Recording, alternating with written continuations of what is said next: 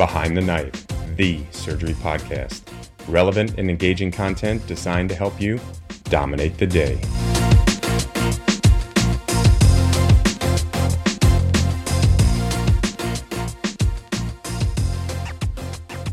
The Behind the Knife Trauma Surgery Video Atlas is finally here. Preparing for the deadliest injuries is challenging, and currently available resources are limited. That is why we created this amazing resource. The Trauma Surgery Video Atlas contains 24 scenarios, all including never-before-seen, high-definition intraoperative footage, rich original illustrations, and practical, easy-to-read pearls that will help you dominate the most difficult trauma scenarios. Penetrating injury to the neck, audible bleeding from the IVC, you've got this. And all of this is always available at your fingertips via our website and app. Check out behindtheknife.org for more.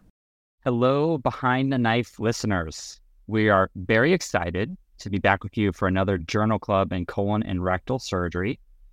Today, we're going to dive into two papers on anal dysplasia and anal squamous cell cancer with the Leahy colorectal surgery team. Reminder, there is, yes, another awesome colorectal group coming to us out of Louisville who have recorded 2 episodes so far on ostomies and perineal wounds flaps. And we do have another very, very special guest who is joining us today, and I'm going to introduce them shortly. So welcome again, team, Dr. Peter West Marcello, Dr. Tess Hannah Alette. How's it going, guys? Oh, it's awesome. It's great to be back together. We're getting into the holiday season, so we just had Thanksgiving. There's a lot to be thankful for. We did tremendous in our match for our residency, and we're very excited about that. Last night, we just had our holiday party, so it was a time to get everybody together and enjoy. And as we get to Christmas coming, Santa was very nice to us, and I think I'm very proud of the number of presentations we have at the podium as posters and in video for the national meeting. So a lot to be thankful for, and I want to wish all of Behind the Knife listeners a happy and healthy holiday season. Tess? Man, I can't really follow that. That was a great update. Things are good. Things are good. Yeah. That's it. I mean, I guess I'm pregnant. I'm expecting it. Yes. Yeah. So I'm doing my best to stay hydrated and eating fiber to avoid the hemorrhoids and fissure. Okay. Well, TMI, but thank you for that anyway. Very nice. And this is number 2. This is number 2 for Tess, we have to say. So congratulations. Yeah. Thank you. All right, let's introduce our very, very special guest who's joining us. I'm honored to take a first crack at introducing Dr. Lisa Breen. So Dr. Breen completed her medical school at Brown University. She then went on and did her general surgery training at Beth Israel Deaconess. And then she completed her colon rectal surgery fellowship at, obviously, none other than Leahy Hospital Medical Center. But it wasn't called Leahy Hospital Medical Center then, right? It was Leahy Hitchcock. Were we in the I think I was the one Leahy Hitchcock year. No, me too. We're both Leahy. Okay. All right. She then took a job at Brigham and Women's Medical Center, where she spent 20 years. And then we were lucky enough to have her rejoin the team at Leahy. And she actually served as our fellowship program director starting in 2017. So we're thrilled to have her join us today and share her expertise on the topic. Thank you for coming. Right. Well, thanks for inviting me. I was saying earlier, I think my role here is the history. So Peter and I were talking earlier before the recording started about this is a very different disease back when we were fellows. But I'm looking forward to hearing all the new stuff. But I just want to give a shout out to Lisa because she really broke ground as one of the first colorectal surgeons to be at Brigham and Women's. Did a tremendous job there, and then also her role in education. I mean, she was a year behind me, but I've learned a lot from Lisa Breen in terms of education. She was in charge of the Harvard clerkship for the medical students, and then we were lucky to have her here and take over our residency program. And we're really excited to have her with us and to be with us tonight. Go ahead, John. All right. Well, let's dive into the heart of this discussion of anal dysplasia. This is a very, very confusing topic for all, and admittedly, sometimes even for us colorectal surgeons. And a part of that is because the terminology, at least in regards to pathology, is actually quite variable. and the literature is a bit limited. And so there's extraordinary variability in practice patterns. And so hopefully by the end of today, we'll be able to break down some of the barriers to understanding this topic. So we have two great articles to review. So Tess is going to start us off with an article from Diseases in Colon and Rectum that was actually coming out of Spain, published in 2022. And then I'm going to share the results of the much anticipated ANCHOR trial that was published in the New England Journal of Medicine in 2022. So Tess, why don't you take it away, and we'll go to the next slide. Again, a reminder for those of you who are watching on YouTube, you can follow along with us. Thanks, John. So this study aimed to determine the incidence of anal squamous cell cancer and the efficacy of a screening program. It took place in an HIV clinic in Spain from 2004 to 2017, and their primary outcome was the incidence of anal squamous cell cancer, ultimately finding that participation in a screening program reduced the incidence of anal squamous cell cancer. Before I dive in too deep, I just wanted to clear up some of the terminology that you alluded to, which I think reviewing the literature can be very confusing because the terminology can be so variable, and why discussing this topic can be challenging. If you're following again on YouTube, check out this slide. I think this schematic is helpful in terms of understanding dysplasia and progression to anal cancer. Additionally, anal cancer is mainly caused by the HPV virus type 16 and 18. This virus changes the cells and again can cause both L cell and H cell. This terminology has been confusing because previously it was termed AIN 1, 2, and 3. And so there can be a lot of variability when you're looking at studies or reviewing pathology or outside providers' notes in terms of the pathology. Now we are recommending that everything get lumped into two categories, low grade or high grade, this L cell or H cell. So we're going to try to be consistent tonight in using those terms. So HIV. I'll just jump in. Sorry, I'll just jump in one second, Tess. I mean, sometimes I remember a professor or a surgeon who taught us in residency would be very, very, very, very particular about the words we used. And I think as a trainee, sometimes found that maybe a little annoying. But I do think when you're talking the talk, it is important actually to really be able to speak the correct lingo. So it might seem like maybe a silly thing out there, but it actually is quite important. So I just want to emphasize that. Absolutely. Completely agree. So HIV, as many of us know, is associated with increased risk of anal squamous cell cancer. The study that they performed in Spain was conducted in an infectious disease clinic in Spain where patients living with HIV were routinely followed.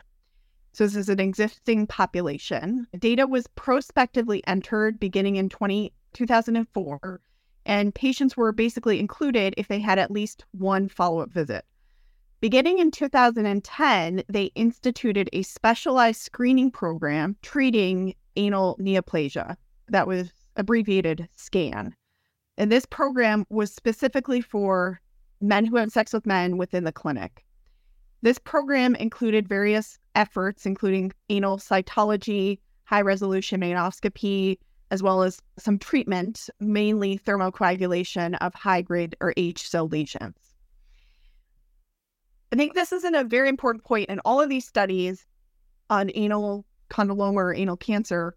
What is the intervention? And so again, they did screening with cytology and high-resolution anoscopy, and then performed, again, some thermocoagulation for the high-grade lesions.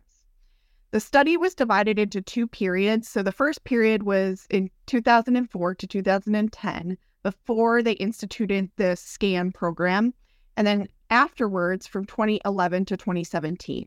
They had a fairly robust population with a total of 3,800 patients participating in the study. 41% of these were men who had sex with men, and 17% were women. So a majority of these were male patients. In total, 897 participated in the SCAN program when it began in 2010.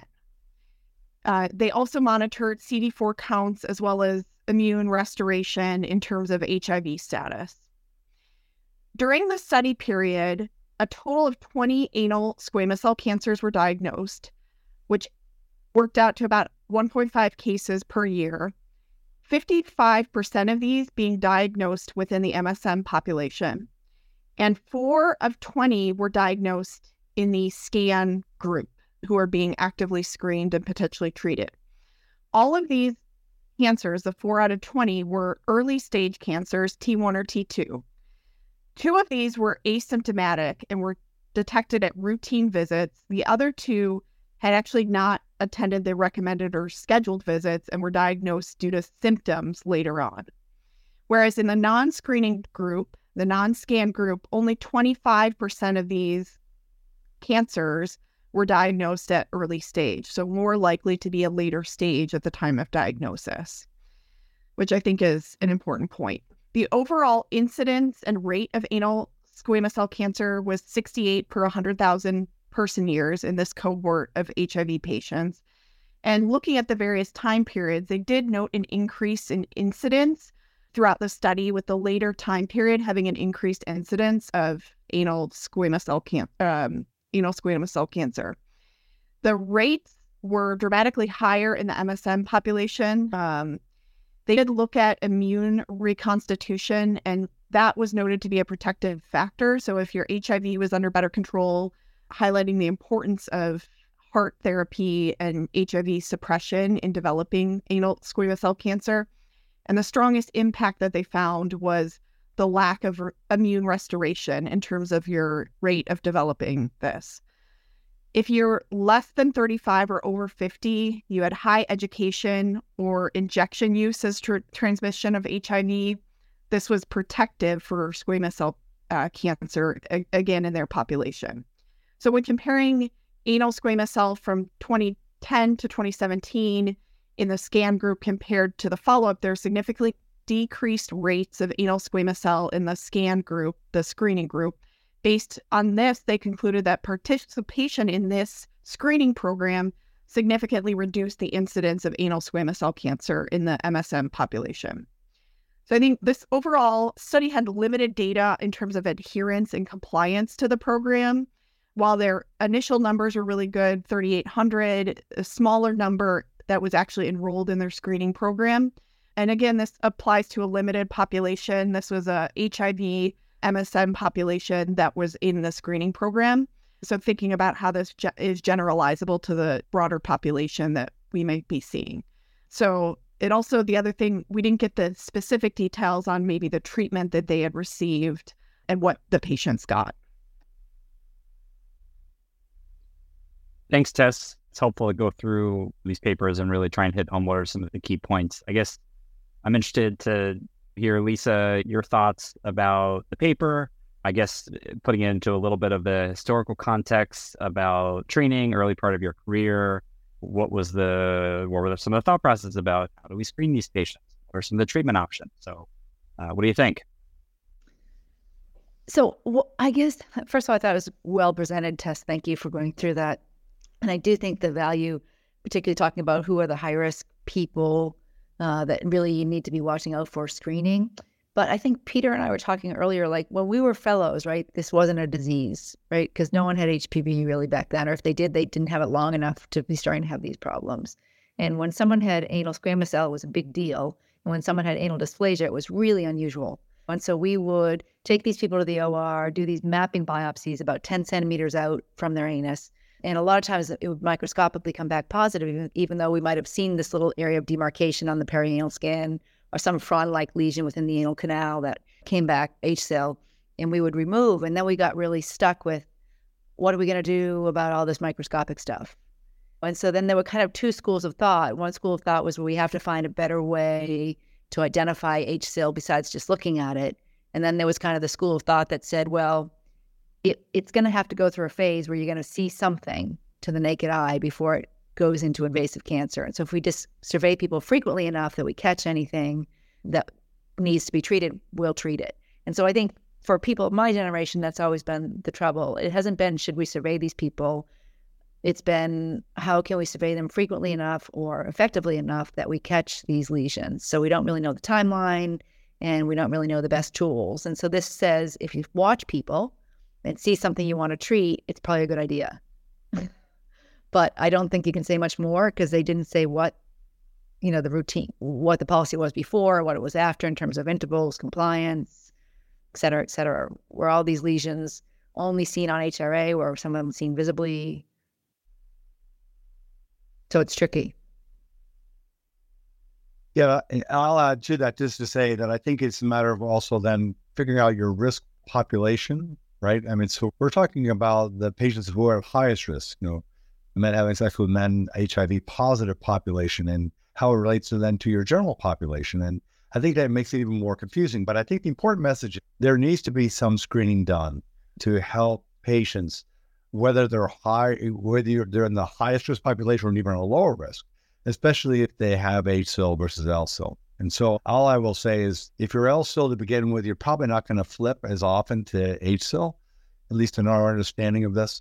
And so history can repeat itself. So I worry less about somebody who doesn't have worrisome lesions or worrisome risk factors.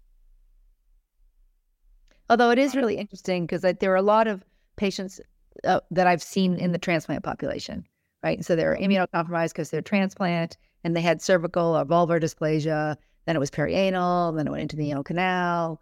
And so it kind of spreading that way. So I feel almost like I do think the high-risk populations that they've identified in Tessa's paper are super important to pay attention to. But I think if anybody shows up with HSIL, I can't seem to stop wanting to survey them. Yeah, agreed. Agree. All right, let's launch into the ANCHOR trial. So this was also known as the treatment of anal high-grade squamous intraepithelial lesions to prevent anal cancer. And so we actually had the benefit and luxury and full disclosure to do a journal club within our Leahy program last week. And so we actually reviewed this article as well as the other article. And so, one of the interesting points I'll just bring up is all along, there's always been this question of what do we do with HPV and HSIL? And the thought process was, well, let's just wait for ANCHOR. And then we'll know all the answers. So let's talk about the article and see if we have all the answers. So the background or the impetus for the study. So we believe that anal cancer is preceded by HSIL, but data was really lacking from prospective studies about the treatment of HSIL and whether or not that can actually prevent anal cancer. So this was a phase 3 multi-institutional randomized study that investigated whether treatment for HSIL is effective and safe in reducing the risk of progression to anal cancer among persons living with HIV compared with active monitoring of HSIL without treatment. The study was conducted at 25 U.S. sites. One of the things I learned is that one of our partners, Dr. Coonan, was at BMC when they were enrolling and was actually a part of helping enroll and take care of some of these patients. So patients with HIV who were 35 years or older with biopsy-proven HSIL were randomly assigned to either active monitoring or treatment of the HSIL. Okay, and so treatment, at least the way that they defined it in this study, is that it could be office-based ablative procedures, ablation or excision under anesthesia, or the use of topical fluorouracil or imiquimod. So again, with any of these studies, it's important to be clear what's the intervention. So intervention in this study was ablation or excision of or topical fluorouracil or imiquimod of HSIL. So the primary outcome was progression to anal cancer, and all participants underwent HRA every 6 months. So they had about 4,400 patients who underwent randomization. The median follow-up was about 25 months. There were 9 cases of anal cancer in the treatment group and 21 in the active surveillance group. And the rate of progression to anal cancer was lower in the treatment group by about 57%. So Kaplan-Meier curves did demonstrate a decreased rate of progression to anal cancer in the treatment group. And so while the trial didn't necessarily look at the efficacy of different methods for treating HSIL, most, in fact, were office-based electrocautery. So overall, the study demonstrates that the treatment for anal HSIL does significantly reduce the progression to anal cancer among persons living with HIV 35 years or older. and there was a low incidence of serious adverse events. And so I think I'll just say I think it's a well-conducted randomized controlled trial with good study design. There's certainly limitations of the study, but I think I'm interested here we'll again start with Letha. So what are your thoughts about Anchor trial and what this means for us going forward? I mean, I agree with you that it's good to finally have something that's, this rigorous in terms of a trial out there to sort of give some guidance. And like we were saying earlier, sure, if you know someone has HSIL, you should definitely treat it, right? The question is, where is it? And how do you know what the borders of it are, right? Because this was great that it was biopsy proven HSIL, but it wasn't is it demarcated? Is it a field defect of the whole anal canal or the whole perianal skin? And because they would treat it a lot of times and with things that didn't non-excision treatment, right? So you didn't know whether your margins were negative when you treated it, right? So it's great that patients are being surveyed, maybe being surveyed by something that maybe is going to be more important at reducing the transmission, the development of invasive squamous cell than just looking via anoscopy. Hard to say, but this is certainly one making you wonder about that. And then I think that the thing that historically has always been tough is that we would excise all this stuff. And there was a lot of morbidity with that. And so this has shown you that you can probably do other forms of treatment, which I think we're going to talk a little bit more about, that, could be very effective and don't really harm the patients in terms of their continence or a lot of problems with pain and other things like that. So I think it's all very positive and moving people towards paying attention to these patients and trying to figure out who's got HSIL and where is it, and is it a visible lesion or is it a field defect, and then what are your treatment options? Yeah, and for me, I'll just carry forward just the historical perspective.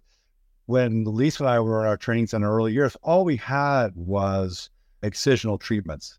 We didn't think that just ablating, thermal ablation would be adequate for these lesions. So the problem is the morbidity. You would excise and then they would get a stricture and now you're dilating the anus. So again, also with vulvar lesions in a similar fashion, that our only thought was, well, we better remove the tissue rather than try to treat the tissue. So I think sometimes less is more, and that I think our movement now is away from less major excisions and more about other options. And so I think less is more. It can be helpful. Yeah, I think this Anchor trial gives us really good data to say that treating HSIL decreases the rate of anal cancer, specifically also in these high-risk populations. It seems like we're all on the same page about that. If you have HSIL, we have to treat it, right? And this supports that. And it is a good study, prospectively well-designed, big study that helps to kind of solidify that thinking. I guess Lisa, you kind of alluded to this, but what did they use? What treatment options? I think the question that I have is, how are these people being surveyed? Do we have to do high-resolution anoscopy for everybody, or is office-based anoscopy, digital exam okay? And so I'd kind of open that up to the group to say, what are you guys doing now and what should we be doing as a society? Because I know that there's still a lot of debate about how these people should be surveyed. So I think that's a great question, Tess. I think, again, we used to call this the East Coast, West Coast debate, because everybody on the West Coast wanted to do HRA and everyone on the East Coast wanted to do anoscopy. And so I'm still not sure that these studies are granular enough to sort of say whether HRA is necessary to find the HSIL or not. It certainly doesn't seem like it hurts, particularly even if you're kind of not really sure where the margins of your HSIL are. The treatments aren't all that morbid. So it's okay to maybe overtreat some areas or maybe undertreat and then catch them the next go round, kind of thing. But I don't think a digital exam is probably adequate because most of this stuff is soft. And by the time it's firm, it's probably already progressed. But I do think, at the very least, a good anoscopy and probably a lot of people are going to be comfortable with HRA once people get past what I think is a pretty tough learning curve for that. Yeah, and I think part of it is the patient with risk. If you got one discrete lesion you've removed and you haven't seen anything else, I'm not sure that person then, maybe they get HRA for a little bit and then they fall back out if nothing else is showing. like, again, history repeats itself. If you get somebody with multifocal HSIL, then that person, and you keep finding it, then that person is going to keep getting high-resolution aneuroscopy. So part of matching a bit of what you're going to do to what you're concerned about for the patient. Yeah, not to cross-pollinate too much or be a self-promoter too much, but I'll just throw a plug in there that our recent Gut Check podcast, which is our official podcast for ASCRS, we talked about this. And we talked about like all the different variations in practice and HRA and how you do screening. And we sort of went around and talked about how our offices are set up and who does it. And there's just huge variability out there. And I think, yes, there was a concept, I think, that like, oh, we'll just wait for Anchor and that will tell us everything. But like, Anchor wasn't there to tell us how are you going to do HRA the best. I think I think that's where it's like really focusing on what is the goal of the study and what's the takeaway. Yeah. And I do think that there's definitely room in the literature to kind of tackle that as the next step in terms of hammering down how are we implementing doing HRA and what are the like bigger prospective studies in terms of using that technique, and then specifically how often compliance, adherence, and some of the treatment that is being used, along with HRA. Any other, in terms of, I know when I was at Leahy, Dr. Breen, I believe that you were starting to do more in collaboration with, I think maybe dermatology or ID in regards to some of the antiviral therapies. Are you still using any of these, or what's been your experience with some of the topical treatments? So I think that's a great question. So I think, again, how I approach visible lesions, something that's demarcated or raised, or I feel like I know where the borders are, and how I treat something that is just visibly completely normal and maybe some little pinch biopsies have shown HSIL here and there, but I'm not really sure on the HRA how discrete these lesions are. Those are kind of the field defect lesions. So if it's small and definable, I'll usually excise it for path, and I like to know that there's negative margins. If it's a field defect, then I think cautery works well inside the anal canal. I think cautery of the perianal skin is rough. I think topical treatments of the perianal skin are a great choice, but it's hard to get patients to put the topical treatments inside the anus all the way up to the dentate line. Yeah. And it's kind of one of these things where like you try a little cautery, then you try a little Effidex, and then we started getting interested, like you said, based on collaboration with dermatology with an agent called cidofovir, which is another one of these broad spectrum DNA against DNA viruses. And I think it may end up being more helpful for LCIL and condyloma because that's where a lot of the work has been done. And again, topical lesions. And so I've had a few patients that I've shared with dermatology who have had just confluent condyloma of the whole perineum. And the topical cidofovir cream has been great. But you have to fail Adara a couple times, and then you have to really go at the negotiating with the insurance companies with all the letters, et cetera, and follow up. I think when you were a fellow, we experimented for a little while with thinking about intralesional, it was called cidofovir. And the idea here was, again, HSIL keeps showing up inside the anal canal. The patient can't put the topical cream up there. We've fulgurated it a few times. It's too diffuse to think about excision without causing stricture. So we were like, well, maybe we can just start injecting the IL intralesional cidofovir, which is something that has been done for like laryngeal condyloma. But, I think with people being more free with electrocautery and with the interlesional being, I'm just not sure we've been feeling like there's a big need for it. Mm-hmm. And it doesn't seem as sort of diffusely applicable because you have to get under the mucosa and inject. So it's like not like the cautery where you can kind of, buzz all around. Yeah, I'd say for me, for treatment, it's hard for me to get patients to comply with topicals, and therefore I'm more likely to be doing some intervention, whether it's excision or thermal treatment. I've not had good experience in my population of the topicals long term. Of the perianal skin as well, or just the perianal skin? That's what I'm talking about. Where you have it on the outside. Sometimes I guess I'm more, I will treat you and then we'll follow you rather than they're taking control of their disease. I find it harder. Don? Well, I guess I would say like, and not to be too like off-putting about it, but it's a little like you come to the barber. It's like, and so I'm more inclined to say, let's cut something out. And so I guess I would say I'm not always like that for all disease processes, but I feel like I'd be much more inclined to trust like going to the OR and trying to cut something out or ablate it as opposed to saying, try this topical cream. So that's, I think, my bias. So far early on, I don't have as much experience, but maybe patients where I'm a little hesitant to go to the OR or will try topical treatments where maybe they have some more comorbidities or frail. I found even trying the topicals, they then often maybe will have trouble applying it and doing it like we've talked about. So ultimately have still ended up having to go to the OR to ablate or excise. And so I agree with what everybody said. There's definitely a lot of, I think, limitations to the topical treatments. Well, I'll just say, I think this is a great discussion. I think our listeners will agree. Don't you guys agree? Absolutely. Yeah. Well, thanks for joining us, Dr. Breen. So let's get to some of our takeaways. So Tess, why don't you kick us off?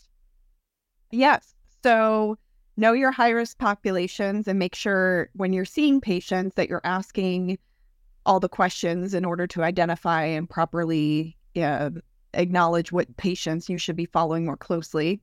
And then depending on, each patient, you're going to need to have an informed discussion about all the different options and kind of come to an agreement on, what is going to be appropriate for that patient, whether you want them in a formal HRA program, whether you're going to do endoscopy in the office, making sure you're following those patients and have a treatment plan, I think is key.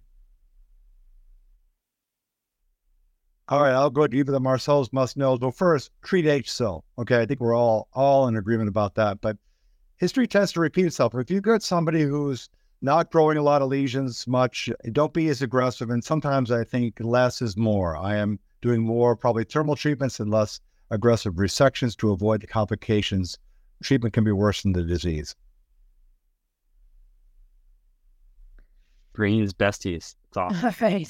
And I think I'm saying the same thing everyone else is saying here, which is treat any reliably identifiable HSIL that you know of in any patient. And it can still be a little tricky. What is reliably identifiable HSIL? Like Tess was saying, plain endoscopy, high resolution endoscopy. How are we really going to find this stuff? And then there are much less morbid treatment options available nowadays than just pure excision. And so I think that gives us a little latitude to be a little more aggressive in treatment. Joanne? Abelson's approach. So I think jury's still out a little bit about what's the exact best way to do surveillance and treat. And so I would just say, don't throw up your hands and not do anything. I would just say, pick something that you feel comfortable with and follow your patients and watch closely. I think even that, hopefully, if there is going to be a cancer, you'll find it early. All right. So with that, we're going to wrap up our 8th episode. And again, if you like diving into the weeds, you consider joining us Sunday evenings for our colorectal surgery virtual education series. You can also check out some of our show notes for some details. And so we do hope we continue to have the privilege of creating awesome content for you in the future. In May, we're going to present an interesting case about peristomal hernias, talk about a couple interesting approaches. And I will say, if you enjoyed the session, do take a minute or two out of your day to leave us a review. And so as Behind the Knife says, team, until the next time, dominate the day. And happy holidays from Leahy to the Behind the Knife listeners.